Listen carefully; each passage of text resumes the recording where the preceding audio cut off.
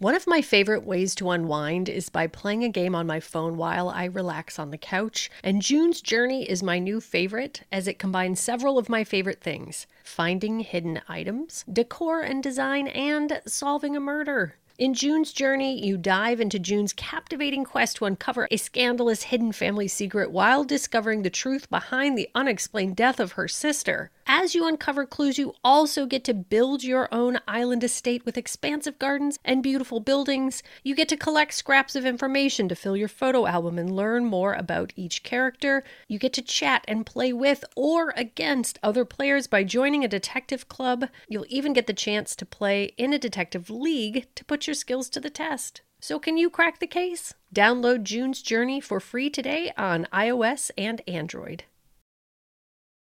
This episode contains adult themes and is not appropriate for all audiences. Listener discretion is advised.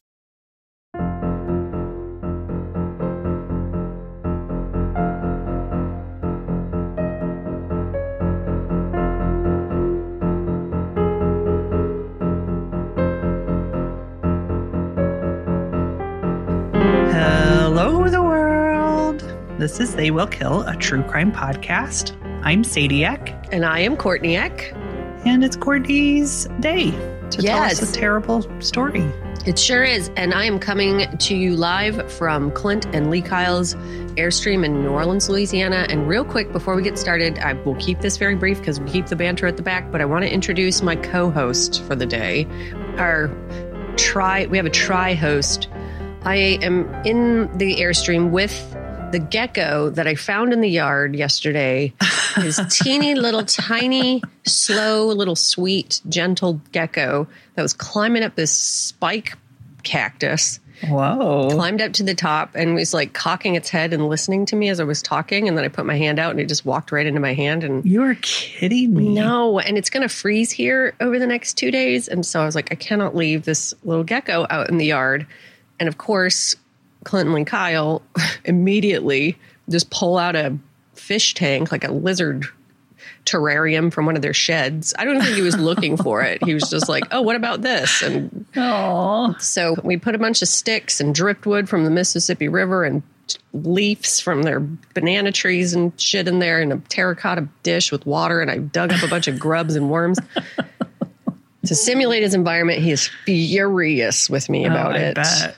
And right now I can't see him because he's hiding because I tried to take a video and he was like, fuck off. I've named him DeColdest Crawford after my favorite and college football player. Oh. So DeColdest and I are chilling over here. He's furious about it. I promised him I would set him free in 2 days once it's not frozen anymore.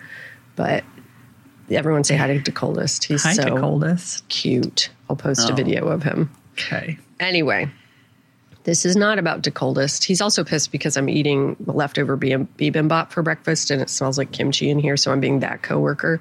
It's like, ugh, this girl is the worst. Anyway, you guys, this was a comment. Somebody commented on TikTok. I posted a video about Carrie Farver's case and said, whenever anyone asks me what the craziest case we've ever covered is, I always think of Carrie Farver first. And she was like, well, if you think that's crazy, you should read about the Pike County killing spree.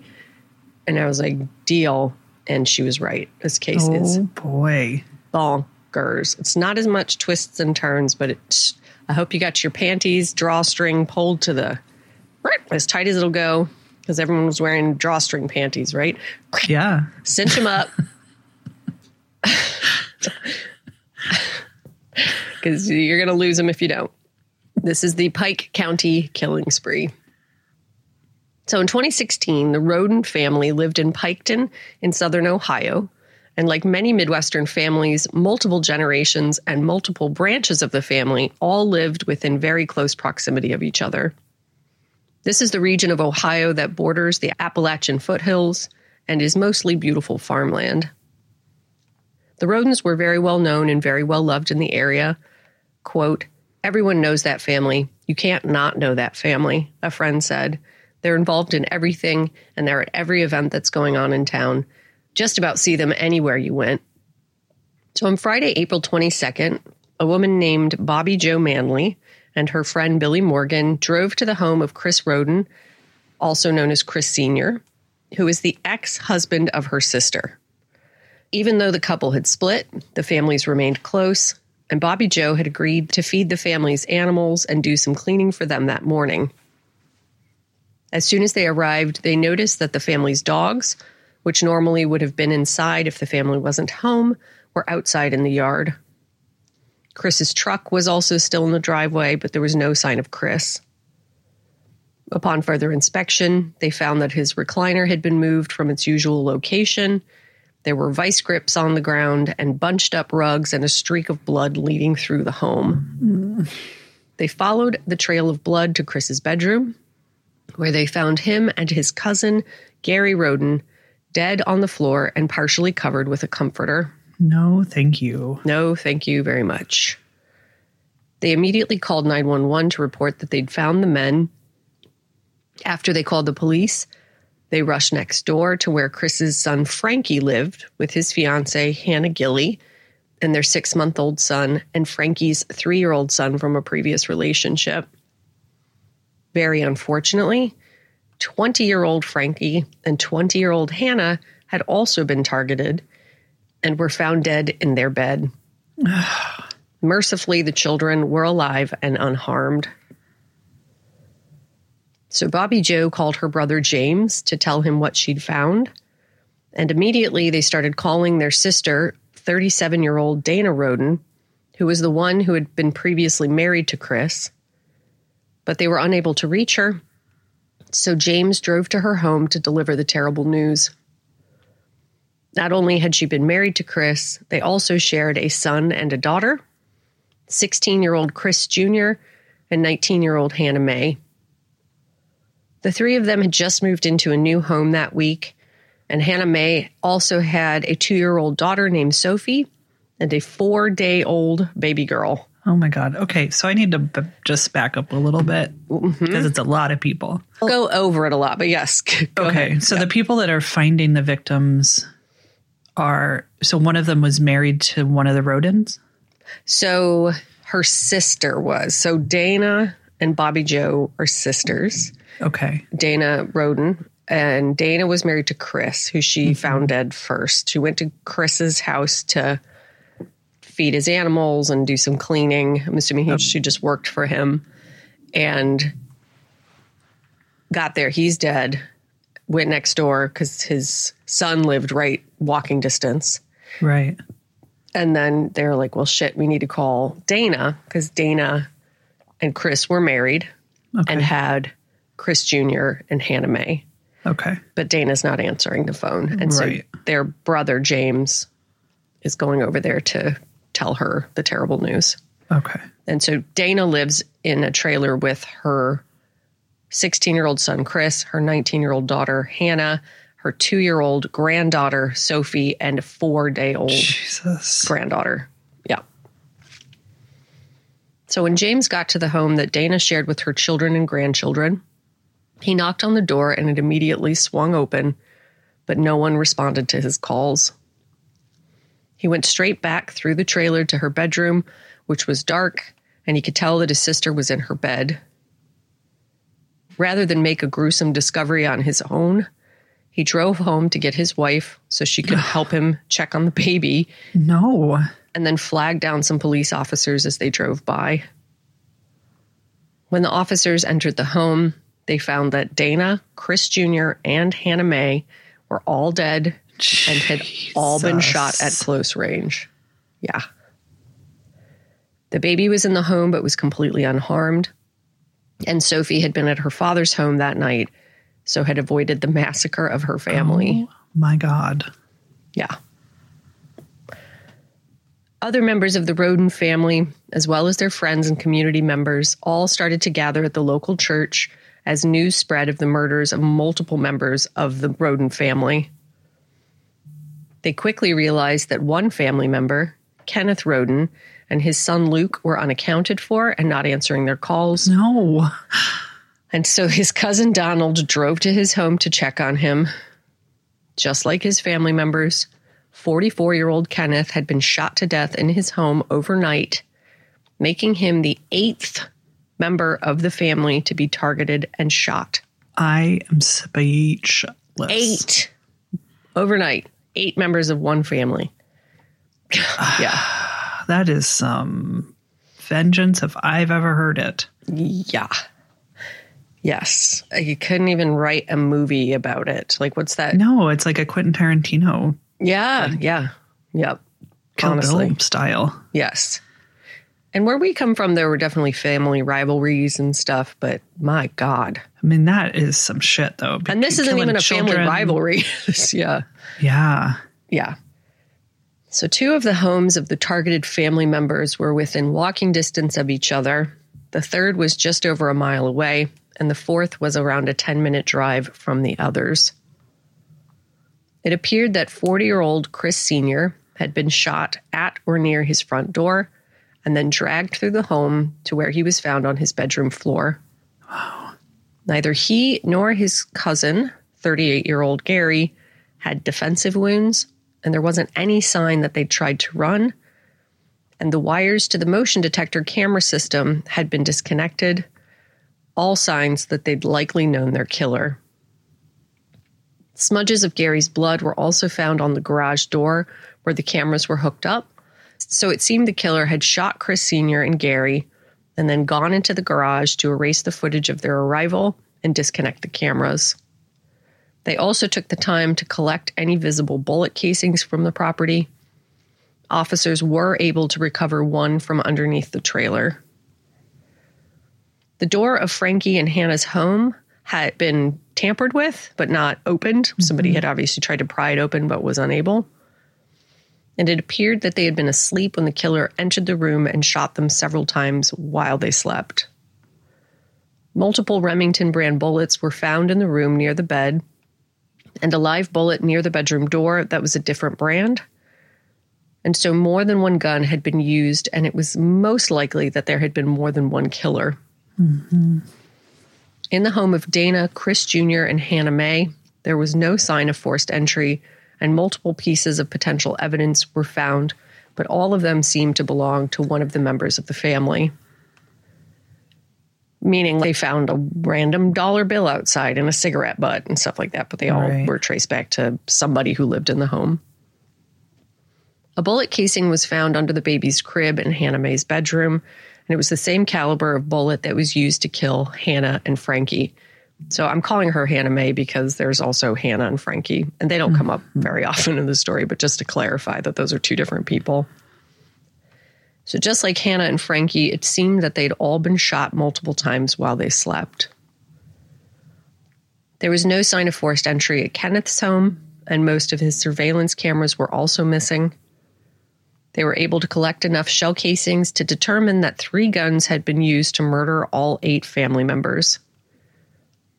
All of the cameras at a neighbor's property had also been stolen while he'd been away on vacation, so there was no footage of who entered the road leading to the family's properties that night. One piece of potentially helpful evidence was found of a footprint in the home where Chris Sr. and Gary were found, and it appeared to be from a pair of affordable Velcro-style shoes most commonly available at Walmart. And after scouring hours and hours of footage from the local Walmart, they learned that Dana Roden's father had purchased a pair of those shoes in a size 10 just a couple of months before the murders.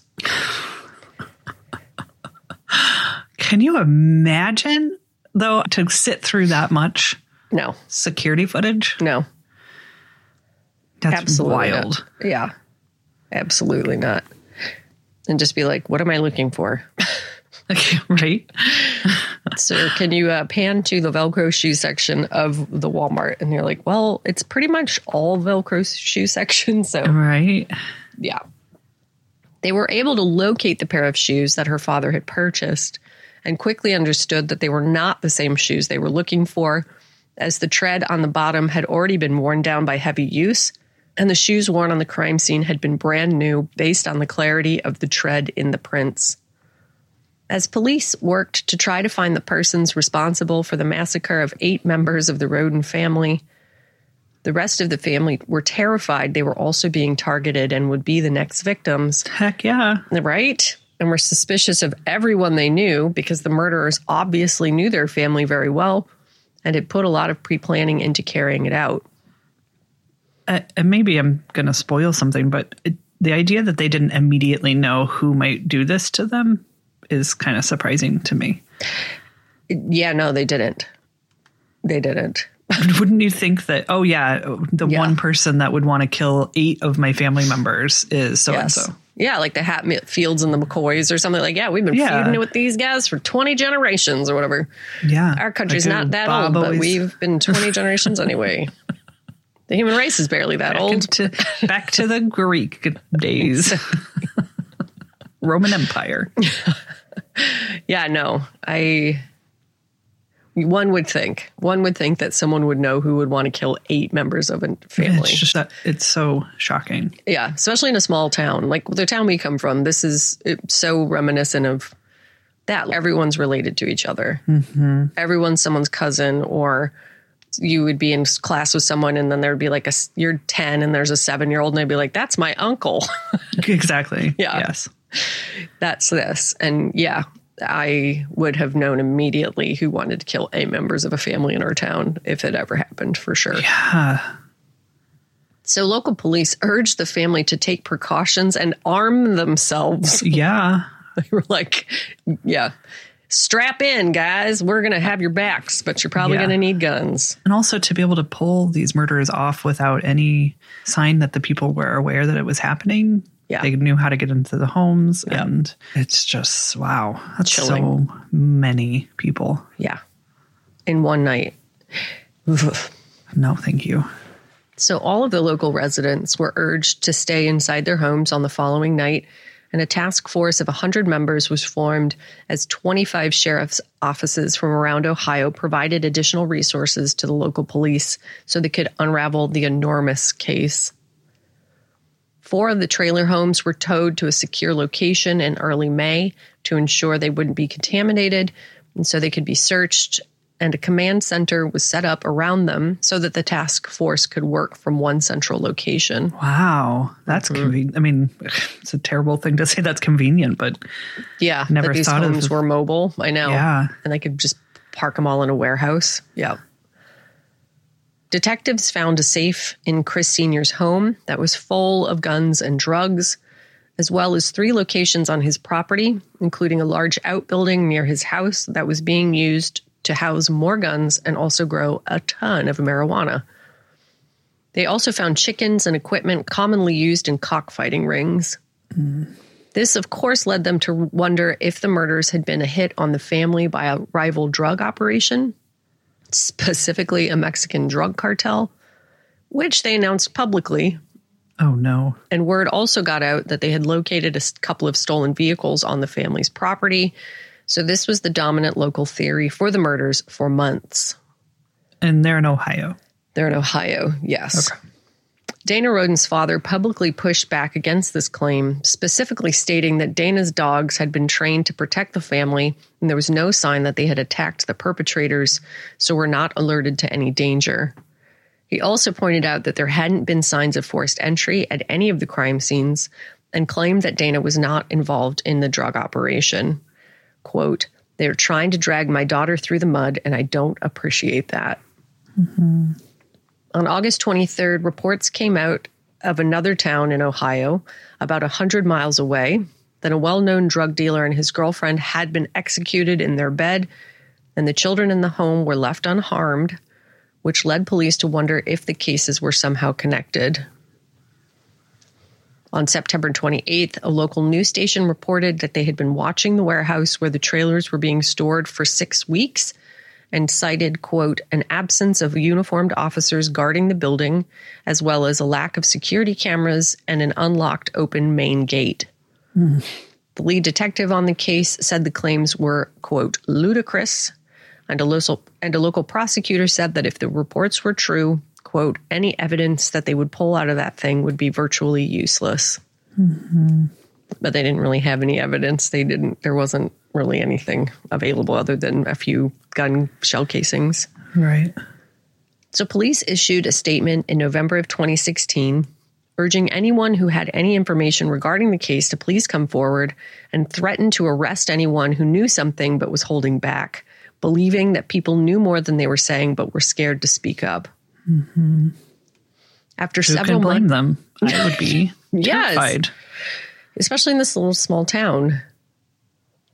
After several months of speculation of a Mexican cartel targeting the Roden family, police finally made a public announcement in the fall of 2016. Which also, can we just pause for a second and talk about how Midwestern that is? So Midwestern, I know. It's immediately what I thought of. That this drug cartel would bother to, or try even to come to Ohio and kill a whole family. Seriously. Okay, first of all, they're going to stick out like a sore thumb. Not that Mexican cartel members are all like face tattoos and stuff. I imagine they're sophisticated enough that they can learn how to blend in. But yeah, A. And then B, this is also an area known for marijuana distribution and growing. And so I would just assume it was some other local family, not a Mexican drug cartel. Yeah, no, they have bigger fish to fry, I would assume. But it was also like CBS News. I found a bunch of articles about it immediately after the police mentioned it. It was all over the national news. I think Mexican drug cartel just sells better than like... The crime is so large and shocking that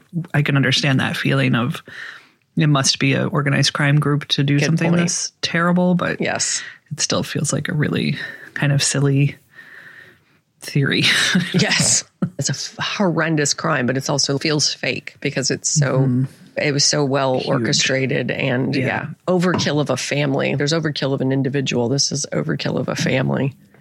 After months of claiming it was a Mexican drug cartel targeting the Roden family, police made a public announcement in the fall of 2016 that they suspected the motive was most likely personal and not drug-related. Turns out that another local family, one that had close ties to the Rodens, had sold their large property in Piketon soon after the murders and had moved to Alaska after it became clear that the police had laser-focused in on them in their investigation. Quote, really the point to moving up here was to basically get into a better environment so they wouldn't talk about us. Sophia is getting older, so she wouldn't hear it. Jake Wagner, one of the members of the family, said, and then it followed us here. No, I have not told Sophia her mommy was killed/murdered. That would be too much for her to handle right now. She knows her mommy is visiting with Jesus and lives in her heart whenever she needs her. I did this for her best interest, he wrote. So the family in question consisted of George Washington III, who went by Billy, Angela, Jake, and George Washington Wagner IV, who went by George. Yes. That's just a lot of George Washingtons. It's two. Yeah. There's a George Washington I, there's a George Washington II, third and fourth. Wow. Yeah, so Billy Wagner, Angela, Jake, and George Wagner, basically. But I couldn't not include their full names for obvious reasons. Correct. Correct. So as it turns out, 2-year-old Sophie, who, if you'll remember, was the daughter of Hannah Mae, who had been found dead with her mother, Dana, and her brother, Chris Jr., Sophie was also the daughter of Jake Wagner. Does that make sense? So the little girl was the daughter of Jake Wagner. Okay. Yep. Son of George Washington III. Okay. The 4-year-old baby was in the house, but the 2-year-old daughter was with her father that night. Right. So she was with her father, Jake S., and his family. Convenient. Yep. And so not only had the Wagners moved themselves to Alaska after their in-laws were murdered, they took little Sophie away from all of her dead mother's remaining family members in the aftermath of losing her mother, uncle, maternal grandmother, and multiple other family members. But it gets better. So 13-year-old Hannah Mae met 17-year-old Jake Wagner in August of 2010. But it wasn't love at first sight, as Hannah Mae apparently annoyed Jake because she tortured him with stories about her pet rabbit. But eventually, his annoyance turned to affection because by the end of the year, he'd asked Chris Sr. for permission to date his daughter, and Chris Sr. agreed as long as someone was always present as a chaperone whenever they hung out. So the two started dating, but whoever was tasked with chaperoning the young couple did a terrible job, because by the time Hannah Mae was 15, she was already pregnant with their daughter, Sophie. Before little Sophie was even born, Jake and Hannah Mae started arguing over who she would live with. And in one text exchange, Hannah Mae said, quote, "I'm not telling you anything when I go into labor. You can find out yourself. Not by me. If she comes and you're not there, that is your own problem." To which Jake responded, "I done told you she is living with me. Now you can live with us or not. That's your choice. And yes, I did want her. You just want me to wait until you didn't have to say, 'Oh, Daddy, can I take my kid to the doctor or am I grounded?' And I love you, but I don't care if she's a baby or not. There are people that have sock minds, supposed to be sick minds, so there will be no naked photos at all. If you don't want a onesie, she can wear a dipper cover," meaning diaper cover. So obviously he doesn't want them to take newborn photos of her naked. She needs to wear a dipper cover or a onesie. Right. And Hannah Mae responded, "She's not living with you. Her crib, etc., is at my house. I paid for half the crib. It's mine. All of her clothes are here except for a select little bit." So it seems they were able to eventually reconcile their differences enough to live together at the Wagner home so they could raise their daughter together. But that ended in early 2015 when Hannah Mae left Jake and moved out. They agreed to joint custody, and Sophie spent every other week with her parents. But tensions were high between the families, and Hannah Mae was in near constant arguments with Jake and his mother, Angela. Eventually, the Wagners insisted that they should receive full custody of Sophie, and Hannah Mae responded via text that they would have to kill her before she'd sign over full custody of her daughter. And detectives began to wonder if that's exactly what happened. Stop killing people for their custody of children. I don't know how these stories find me in multiples, but if you were a Patreon supporter, I covered a crazy story this last weekend that is so similar to this one. Yeah. What do This people one, think is going to happen? And it was also in Ohio. Yes. Yeah. This you one can't is just like change all of the names to George Washington and expect the people not to notice that you're just covering the same case. it's like deja vu, Courtney. Like, Wow. well, and then there were 8 of them. They killed 8 people instead of one right. person. No, I was the further I got into this, I was like, that's whoops. No, it's totally not a problem. It's just why? Why do people think that this is how we should? I don't know. Get through custody disputes. Yeah, they're definitely thinking in the best interest of the child, though. Well, clearly. Obviously. Yeah, because what a child needs is to have their entire one side of their family just gone, massacred overnight. Yeah, and they're going to be like, "Baby girl, we did this for you. Yeah. We did this for you." Like, thank you so much. Thank you. I really didn't need to know my mother, uncle, other uncle, grandmother, grandfather. Everybody, Yeah. so many people. Yep. So detectives searched the property that the Wagners had lived on before they moved to Alaska, as well as Billy's mother's property. At the Wagners' previous residence, they collected hundreds of shell casings and determined that some of them had been fired from a gun that had been used at 2 of the 4 scenes of the Roden family's murders, and so they became the main suspects in the massacre. Detectives obtained warrants to tap the family's phones and put listening devices in their vehicles.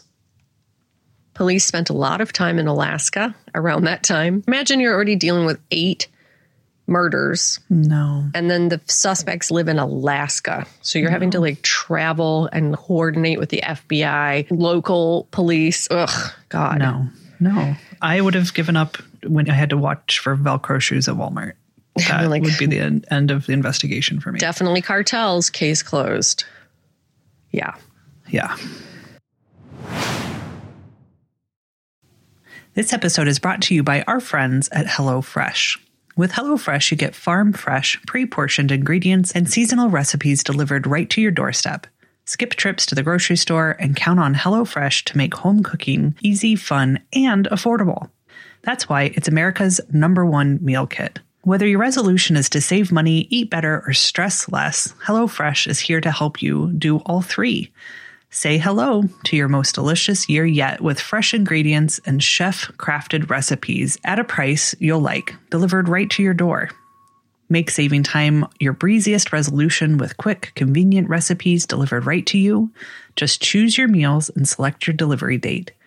HelloFresh handles the meal planning and shopping, so all you have to do is open your weekly box of pre-portioned ingredients and step-by-step recipes to get cooking.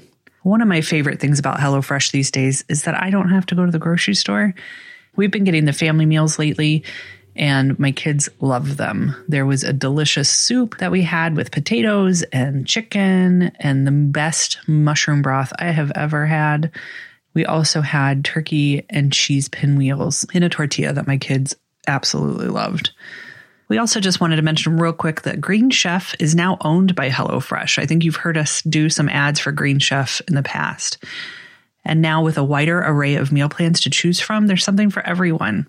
I personally love switching between the brands. The flavors are similar, but also unique in their own ways, and all of them are delicious. And now our listeners can enjoy both brands at a discount, which is awesome. So go to HelloFresh.com/theywillfree and use code THEYWILLFREE for free breakfast for life. You heard me right. One breakfast item per box while your subscription is active. That's free breakfast for life at HelloFresh.com/theywillfree with code THEYWILLFREE. Do it. You won't regret it. So they spent a lot of time in Alaska, and the Wagners also traveled back to Ohio on occasion because Billy's mother, Frederica, still lived in the area. And so they were surveilled, but they could barely hear anything in the devices planted into the vehicles because the road and engine noises were too loud. So they weren't helpful in the investigation. They did intercept some suspicious phone conversations, but nothing concrete enough to lead to arrests of any of the Wagners. Detectives also created fake Facebook accounts to try to lure information out of the Wagners, but the family never let anything slip, and so that was another dead end. They continued to work, and over time collected more than 1,100 tips from the public, held 500 interviews, tested over 700 pieces of evidence, and secured 200 subpoenas, search warrants, and court orders, making it the most extensive case in Ohio history. Wow. Mm-hmm. Yep. Detectives then interviewed the Wagners directly. I think that they had, obviously, previously, but they intercepted Angela at one point. But all four members of the family told the same story, that they had loved Hannah Mae like a blood relative, and that they were all happy with the amount of custody that they had. So things were just fine between their family and the Roden family. Sounds likely. Good, great. Case dismissed because you're free to go. Angela specifically said that she had a great relationship with Hannah Mae and her mother, Dana, who was Sophie's other grandmother. But the Ohio BCI were able to access records from Angela's computer that started to paint a very different picture. It's so convenient when all of the people you're talking about are dead, have been murdered. Yeah. Take our word for it. Take our word for it. Everything was just fine. They found that she had been intercepting and reading Hannah Mae's messages to other people for months before she was murdered. Mm-hmm. Many of these messages referred to custody of her daughter, Sophie, and mentioned whether or not she was going to sign over custody, if she was seeking a lawyer, and her relationship with Sophie's father, Jake, and his family. They also found papers in the Wagners' home that stated that Jake would receive sole custody of Sophie in the event that anything happened to Hannah Mae, which had been signed by Hannah Mae and Angela's mother, Rita Newcomb, who was a notary public.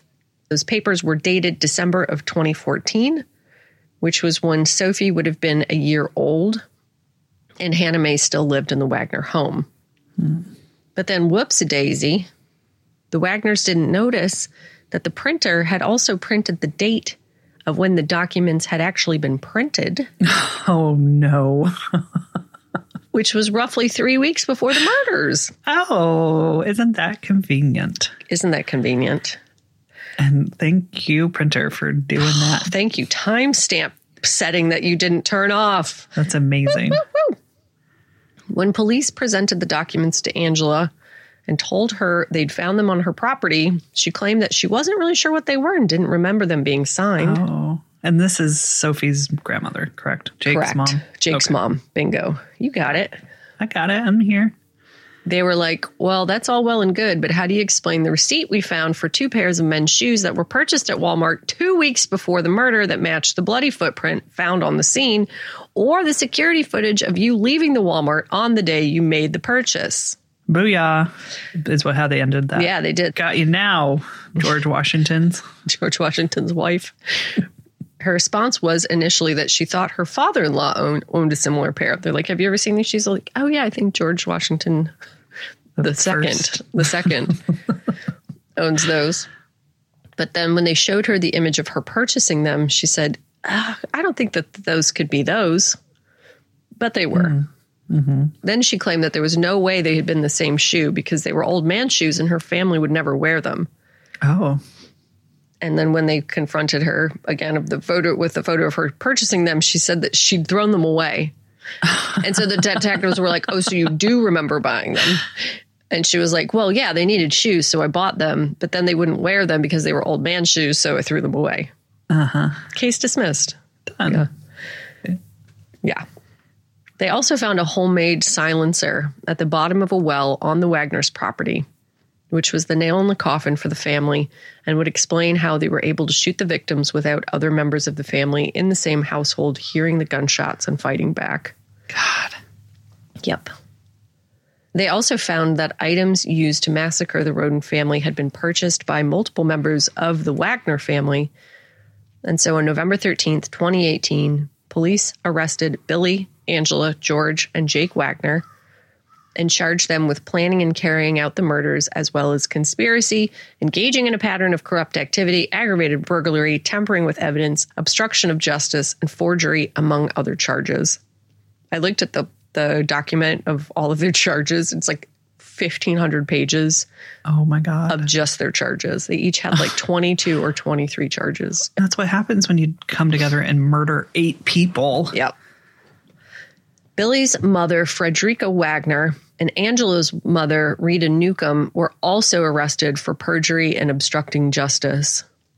Rita was also charged with forgery, but later testified that Angela had stolen her notary stamp and asked her to lie for her after the fact. Frederica was charged because police had found bulletproof vests in her home that they assumed had been worn during the killings, but she was able to provide receipts proving that she'd purchased them after the murders to protect her family.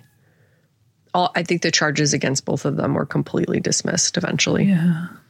And 5 years after 8 members of the Wagner family were murdered in cold blood, Jake Wagner pled guilty to all of the 23 charges against him. Wow. Apparently because his grandmother pressured him to tell the truth. Wow. He was like, well, it's just the right thing to do. And God sent me a sign for real. And apparently they called him like Pastor Wagner in prison and stuff. Weird. So weird. I also read that he bonked his head horribly twice as a child. So no one would be surprised to hear that. So he told authorities that he would tell the full story of what happened on that awful night and testify against his parents and brother if needed, if they would waive the death penalty, and the prosecution agreed. Yeah, I bet they did. He told police that he and his brother had purchased a 2010 black GMC pickup truck and created a false bed in the back that they could hide in as they pulled up to each victim's home. Billy made arrangements to meet Chris Sr. on the night he was murdered, not knowing that Jake and George would be hiding in the truck and waiting to attack him. Billy then lured Chris to his porch and asked him to call Billy's cell phone because he couldn't find it, knowing full well he'd left his at home to help build his alibi. Does that make sense? Yes, I think so. I'm still trying to put together who all the victims are. Yeah. So Chris, I don't know if it matters too much to the story, but Chris is Sophie's grandfather. Chris is Hannah Mae's father. Okay. Dana is Hannah Mae's mother and Sophie's grandmother. So Chris and Dana had divorced. Chris was living in a different location. So they started at Chris's house. So Billy called Chris and said, hey, I'm going to come over and whatever. And then once he got there, I'm sure he answered the door. And Billy was like, you know what, would you mind calling my cell phone? I can't find it. Which is brilliant, because then it showed that Chris called Billy's cell phone that night. That is really And smart. Billy's cell phone was at home. So they also removed several security cameras from Chris's property and the surrounding properties. And Jake and George wore the sneakers Angela had purchased at Walmart, as well as dark clothes and face masks.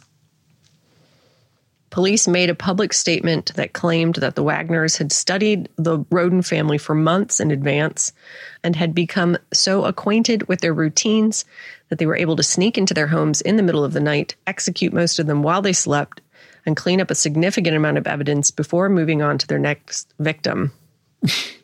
Jake claimed that he'd killed 5 of the 8 victims and had managed to shoot Chris Sr., but that Billy also shot Chris Sr.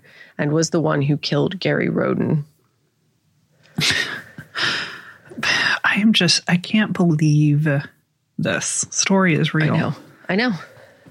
Yep. And I thought I'd included this, but obviously I didn't. Billy got Chris out onto the porch, and then the boys started shooting. Well, Jake started shooting from the bed of a truck. That's why he was killed on the porch and then dragged through the house.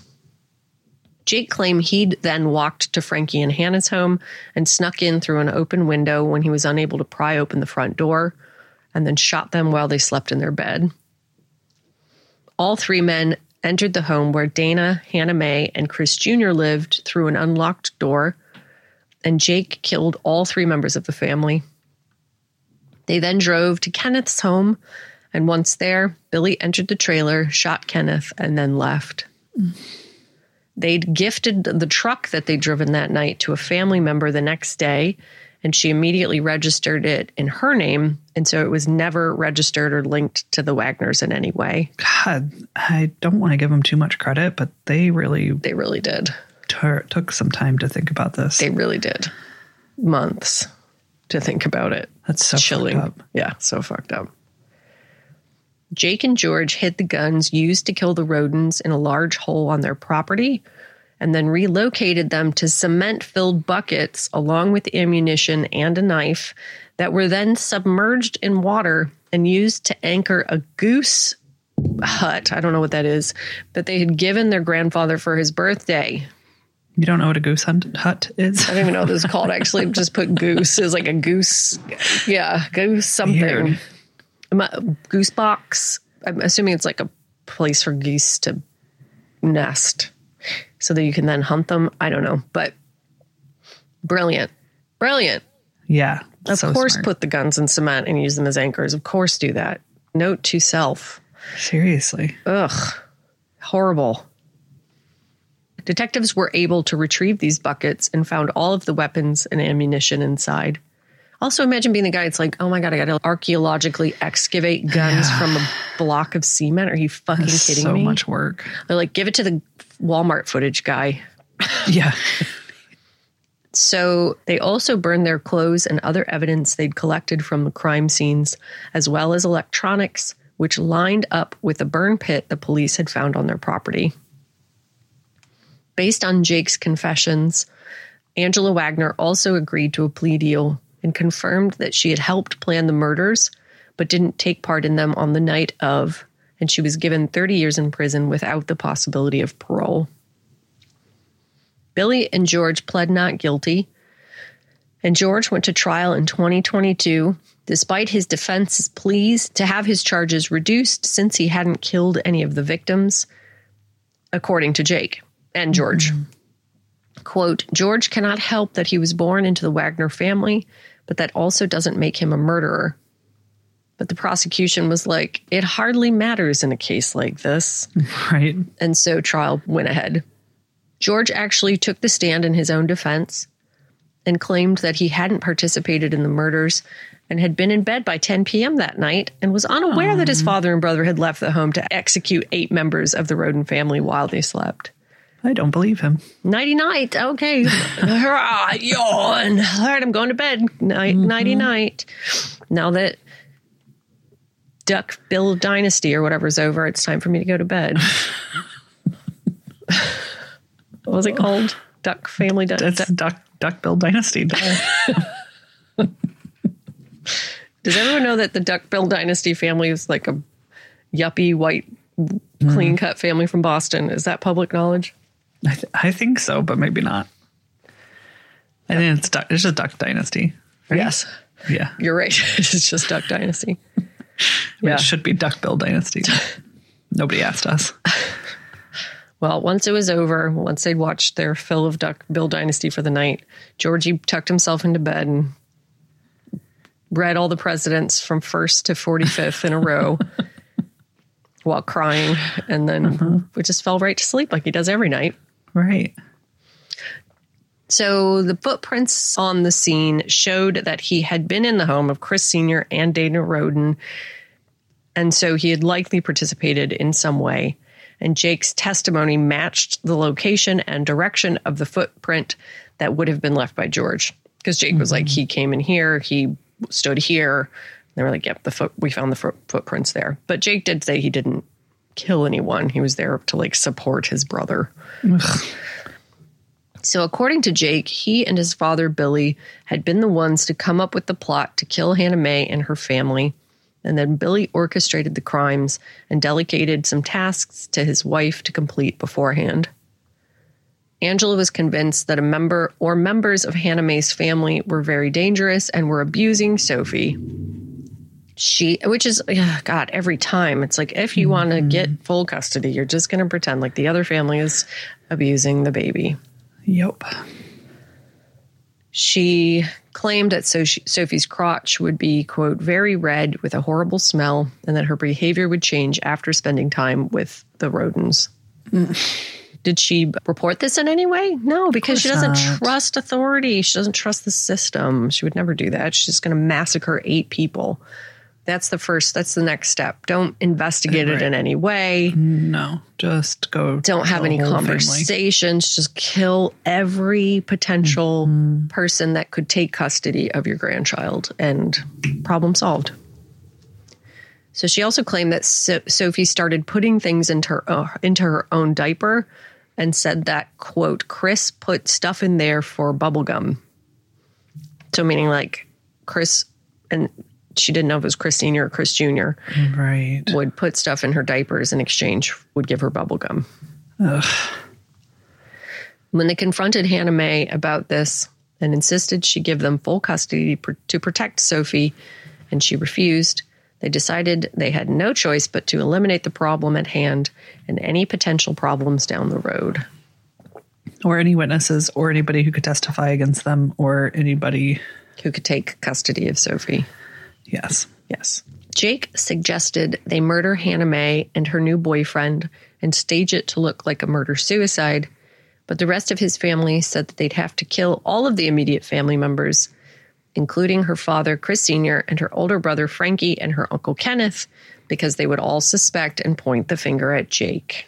The rest of the family members were all just collateral damage. They were just, just killed because they were there. Yep. The Wagners also commingled their finances, and Angela had used George's credit cards to purchase items for the murders, so it was unlikely that George was unaware that they were planning them.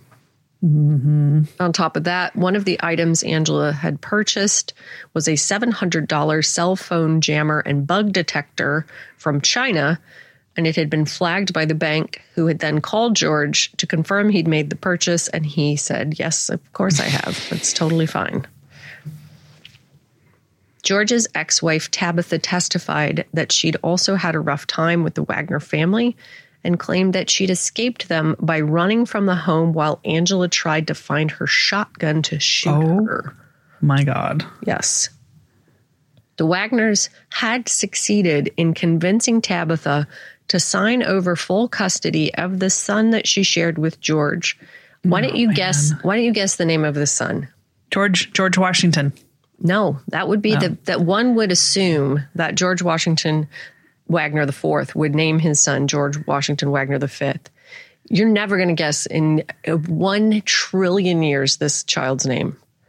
Just give one more guess, just in case. Just honestly think of it. George Foreman. Oh, that would be great. No, their son's name is Bolvine. Bolvine. Bolvine or bovine? Bolvine. Bolvine. Bolvine.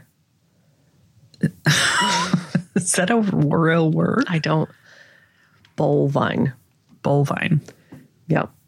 Wow. You're right. That's not something you can guess. Ever. Bolvine. I can't even say it. It's not a word. I looked it up. You did? Yes. I Googled Bolvine, Wagner, blah, blah, blah. And it kept changing it to bovine. And eventually I've read enough articles and court documents that mentioned Bolvine. It says their son is named Bolvine. So Tabitha was convinced to sign over custody of Bolvine, full custody of Bolvine, and she had counseled Hannah Mae to not make the same mistake with Sophie. Once in Alaska, Jake had also married a woman named Elizabeth, who had also testified that she'd fled the family in fear. Jesus. Yep. Don't marry into that family. Obviously not. Jake testified that his family was no stranger to illegal activity, and his parents had taught him skills like, quote, burning buildings on their property to collect insurance money, stealing trailers full of goods, breaking into vending machines, shoplifting, stealing vehicles, picking locks, and selling fake doodle puppies. To top it all off, Billy was a doomsday prepper who taught the family survival skills and had buried water and food on their property in the event of the apocalypse, the impending apocalypse. Angela testified that she had stayed home with Sophie and Bolvine on the night of the murders and texted a friend of her son's to create an alibi for them from their phones.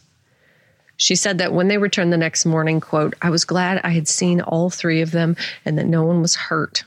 Oh, God, shut your face. Honey, so many people are hurt. Endless people are hurt. She did not ask who killed whom or how. She said, quote, I just didn't want to know the details. Well, shut up. I'm sure you didn't. At the end of her testimony, she said, quote, I have regret. I have remorse. I'm more than sorry, but that's not enough. She was a baby and she was my family. No. Yeah, no, you don't. You are sad you got caught, and shut your mouth. Yeah, you wanted that baby. You wanted Sophie, and you didn't care about the baby that was your daughter-in-law, the 19-year-old child that you murdered in cold blood along with her entire family. It's just so you're selfish. You had a 4-day-old infant. Yes. Let's not forget. Yep. And your son started having sex with her when she was 13, and he was 17. Yeah. Mm-hmm. That's a problem. That's a problem. It's all a big fucking problem. So in the end, George Washington Wagner IV was convicted of all 22 charges against him. Good. And sentenced to 8 consecutive life sentences for the 8 lives he assisted in taking. Wow. Members of the victims' families started clapping as the sentence was read. Hannah Gilley's mother read a statement that said, quote, I pray to God that your son learns what kind of a monster that you really are and never wants anything to do with you. I pray for that. I pray for you not to live. I want you to die just like you and your family did my baby girl, Hannah Hazel Gilley. The devil always hunts in the dark, just like you did, George Wagner, with your evil family in one night on April 21st and 22nd. Wow. Chelsea Robinson, who was the mother of Frankie's first child, read a letter from her 9-year-old son, which asked, why did you kill my daddy? Oh, my God. Tony Roden, the brother of victims Chris Sr. and Kenneth, read from a statement from their mother, Geneva Roden, that said, quote, George Wagner, you are still breathing. My 2 sons, they are not breathing. My grandchildren are not breathing. They are all children left behind. I just like to see some justice. But Tony Roden also conveyed another emotional moment about how the family took in the children of both Jake and George Wagner for Christmas a month after they were arrested in November of 2018. Wait, say that again? So the Rodens, after Jake and George were arrested, the Rodens took their children in for Christmas because they didn't have any parents or grandparents left because they'd killed half of them and then they got arrested. And so the remaining Rodens took Sophie and Bolvine in for Christmas. Yes. When Jake Wagner pled guilty to avoid the death sentence, it was in exchange for 8 consecutive life terms without parole, plus more than 100 years for the sentences on all the other charges. Wow. And I don't know if I mentioned it, but George Washington Sr. is not gone to trial yet, but I'm assuming he will get the same sentence as everyone else. But yeah. That, my darlings, is the bullshit that is the Pike County killing spree, the massacre of the Roden family. Oh my God. The most cockamamie, selfish, misguided, horrendous, heinous shit that I have heard in a very long time. Seriously. And we have heard some shit. What is happening? I know. There's so many people. Yep. It's so gross. And it's so like militia and militaristic. It's like, nope, we're just going to have to take them all out. So we're just going to have to take them all out. Ballistic, we're strategic about this. I have a buddy who taught me many sniper skills. And so, Just put your energies anywhere else. Mm-hmm. Spend that time doing literally anything else. Yep. Or just a positive relationship with your daughter-in-law, who's still also a child and needs guidance and love. But no, instead you're just going to go after her, forge documents, and just attack her and claim her family is abusing your granddaughter, and on and on and on. You didn't protect her in the first place when your 17-year-old son was preying upon her. Right. So there's that. Get your shit together, people. Seriously. Oh, man. It's really not that hard to not kill 8 members of a family in one night. No. It's really not that hard to have a positive relationship with your in-laws. I have it. What? Yeah. I don't know. That's just unbelievable. Nope. And it's so recent. Very. And those poor everybody's over there. I'm so sorry. It's chilling. Yep. And just have a bunch of George Washingtons that killed your family. No. Stop it. It really feels like a Tarantino movie. Yeah. I hate it. I do too. Oh, there's the coldest. He's trying to escape. I'm so sorry, the coldest. He's a climber, man. God, he's just like sticking to the glass. He's all the way up at the very tippy top. He wants out so bad. Yeah. But I'm so scared. I researched it, and geckos can't survive that cold. Buddy, I'll set you free in 2 days. I promise. He's so unhappy. Poor buddy. We promised the people some shouty outies, so let's give the people. We'll save name time for next week, and here you go. Shout some outs. Yeah, up here. And I also just want to say thank you for hanging in there with me last week while I cried through the whole episode of our last episode.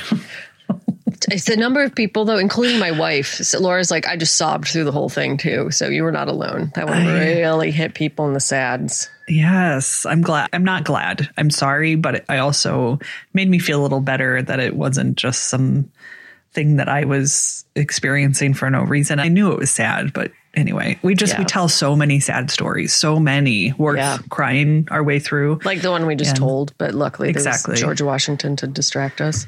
Right. I appreciate it. I also have been listening to a podcast called Suave, which is about a man who was convicted of killing a 13-year-old. He was 17 and he was convicted of killing a 13-year-old or 14-year-old and was sentenced to life in prison. So it's following his story. He's eventually let out after serving 30 years. Oh, my God. And they were talking about the recidivism rates of minors. Yeah. Sentenced to life. Those that are let out, there's a 1% rate of them reoffending. Wow. Holy 1%. Shit. I mean, I'm not surprised. I'm not either. And they were saying even those that have killed. Yeah. It's just usually such a blip. It's a thing that happened. It wasn't not necessarily premeditated, especially in Suave's case, it was more gang related. And the children are the ones that are used a lot of times in drug dealing. And it was just really interesting. But 1%. I'm not surprised at all. Not at all. Because, yeah, it's always, like you said, kids are used. They end up in the wrong situation. They don't have proper care or people who are not available to keep an eye on them because they're trying to survive and keep their family alive or whatever. Or they just make a dumb decision or they get angry and do something stupid or who knows. But yeah, it's like the number of young people that we can think of that we've covered or heard about or read about or known personally that are quote unquote bad kids. Are you kidding me? They're children. Right. Yep. I think that people forgive you for crying, and I think that's appropriate and good. And it's really good to feel those emotions when they are appropriate, which is every single episode. So it's good we don't just have a full cry show that just where we just cry the whole time because we should that would and be hard could to listen to. Yeah, but it comes out sometimes, and it's really sad. Very sad. Well, you know what's not sad? Our Patreon supporters. If you would like more episodes, a whole shit ton more episodes, like 170 of them, you can give us $5 a month, as little as $5 a month. You can give us more. If you give us more, you get better goodies and you get a whole shit ton of episodes, all of them ad-free. There's also an option to be a $1 Patreon supporter to get these episodes ad-free. Yes, you don't get the bonus episodes for $1, but you can get these episodes ad-free for $1 on our Patreon. Yep. Yeah. Yeah. So thank you so much to Joy M. Join me in the eternity of ecstasy. Join me enjoying it. You will never believe how beautiful it is with me enjoying eternity. Just chilling and being so cool and being full of love for each other. 'Cause joy is the most beautifulest one. She is full of bravery and also fun. Have you ever met someone who is brave and fun at the same time? That's somebody you want to hang with because they will crack you up and then kick ass for you. That is Joy M. She is that one. She is also super stylish. So you feel like stepping out, getting out and about with Joy M. Thank you, Joy M. Thank you. Also known as Joim. Also known as Join Me.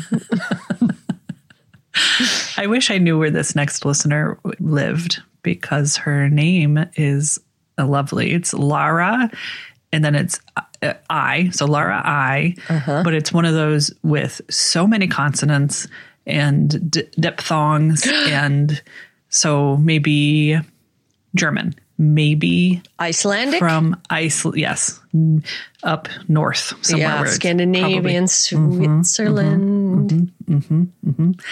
So thank you so much to Lara I. Laura. That is how I feel when I hear the name Laura I, and I come into my body. Puts me back on earth. When I hear the name Laura I, it makes me want to cry out. I am powerful. I am mighty. Laura I is Aphrodite.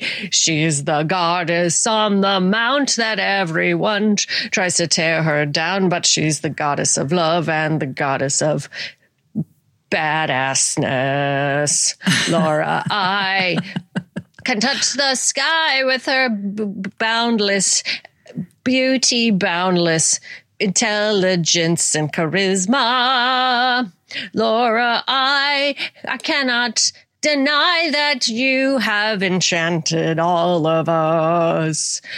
Laura, she must be free to fly. Don't hold her back.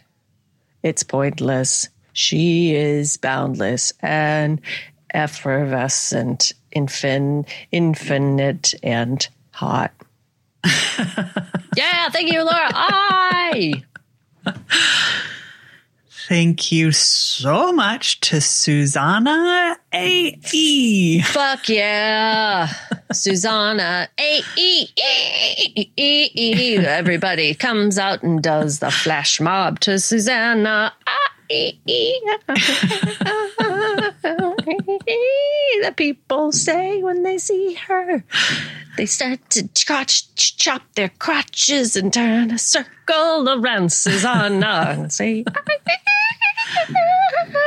they serenade her because they love her. They think that there's no one above her. And I just triggered Siri, so just give me 1 second to close the Siri that I accidentally triggered. But even Siri wants to be a part of it too. Hoo-hoo. That's exactly what I was about to say. Even AI technology can't resist Susanna and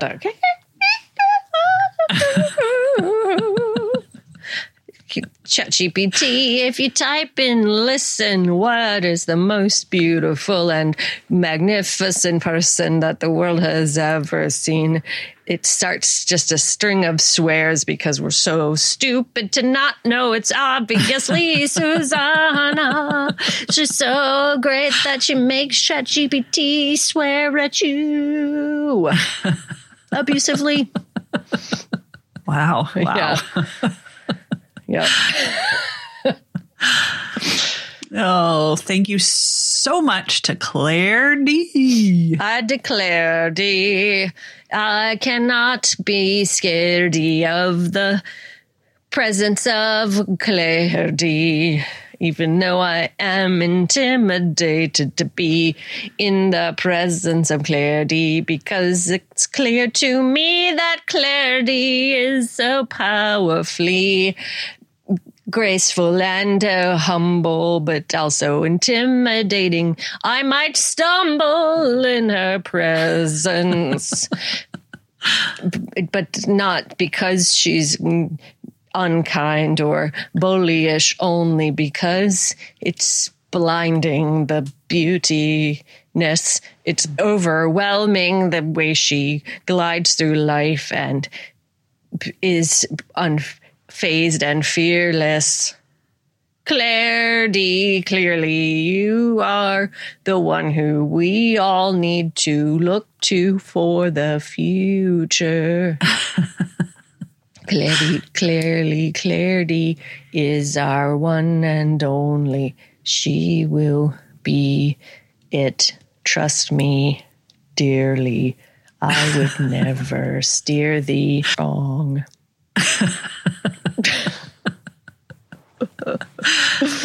Last but not least. Yes, last but not least. Right. Thank you so much to Ashley H. Ashley. Hi, Ashley. Hey, Ashley. Why do you cry, Ashley? Ashley, wipe your tears. There's no reason for them here, my dear. You are just fine. You are better than that, if I'm being honest. Ashley, you should see how you look through our eyes. We love thee so much. It's almost frightening how much you affect us. We get shy and stutter when you walk by because you make our hearts turn to peanut butter. Everyone loves peanut butter.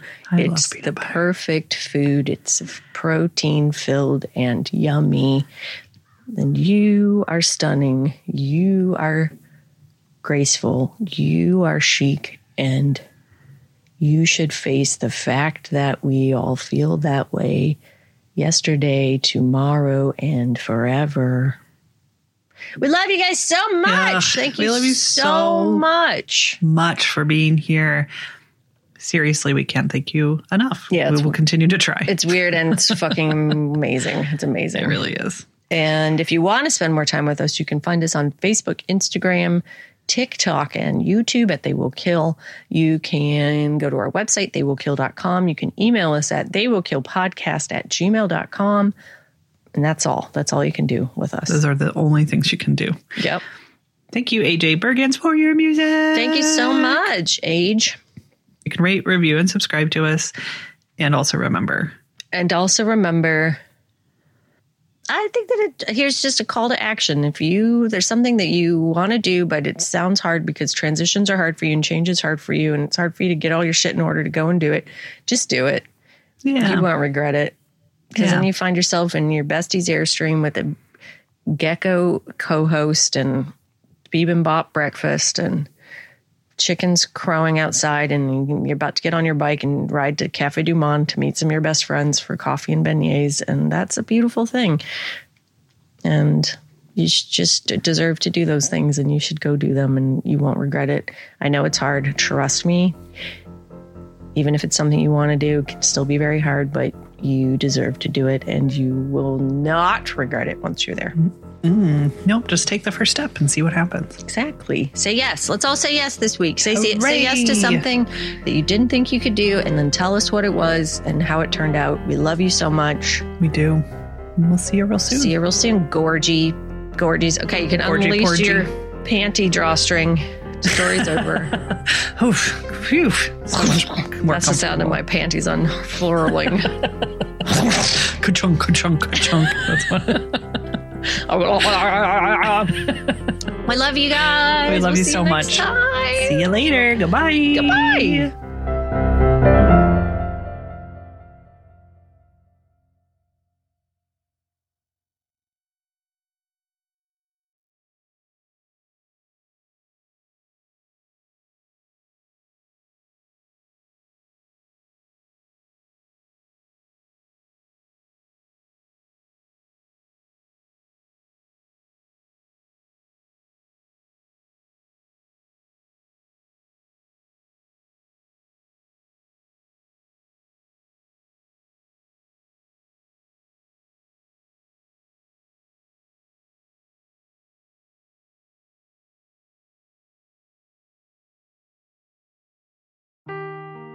Seeking the truth never gets old. Introducing June's Journey, the free-to-play mobile game that will immerse you in a thrilling murder mystery. Join June Parker as she uncovers hidden objects and clues to solve her sister's death in a beautifully illustrated world set in the Roaring '20s. With new chapters added every week, the excitement never ends. Download June's Journey now on your Android or iOS device, or play on PC through Facebook Games.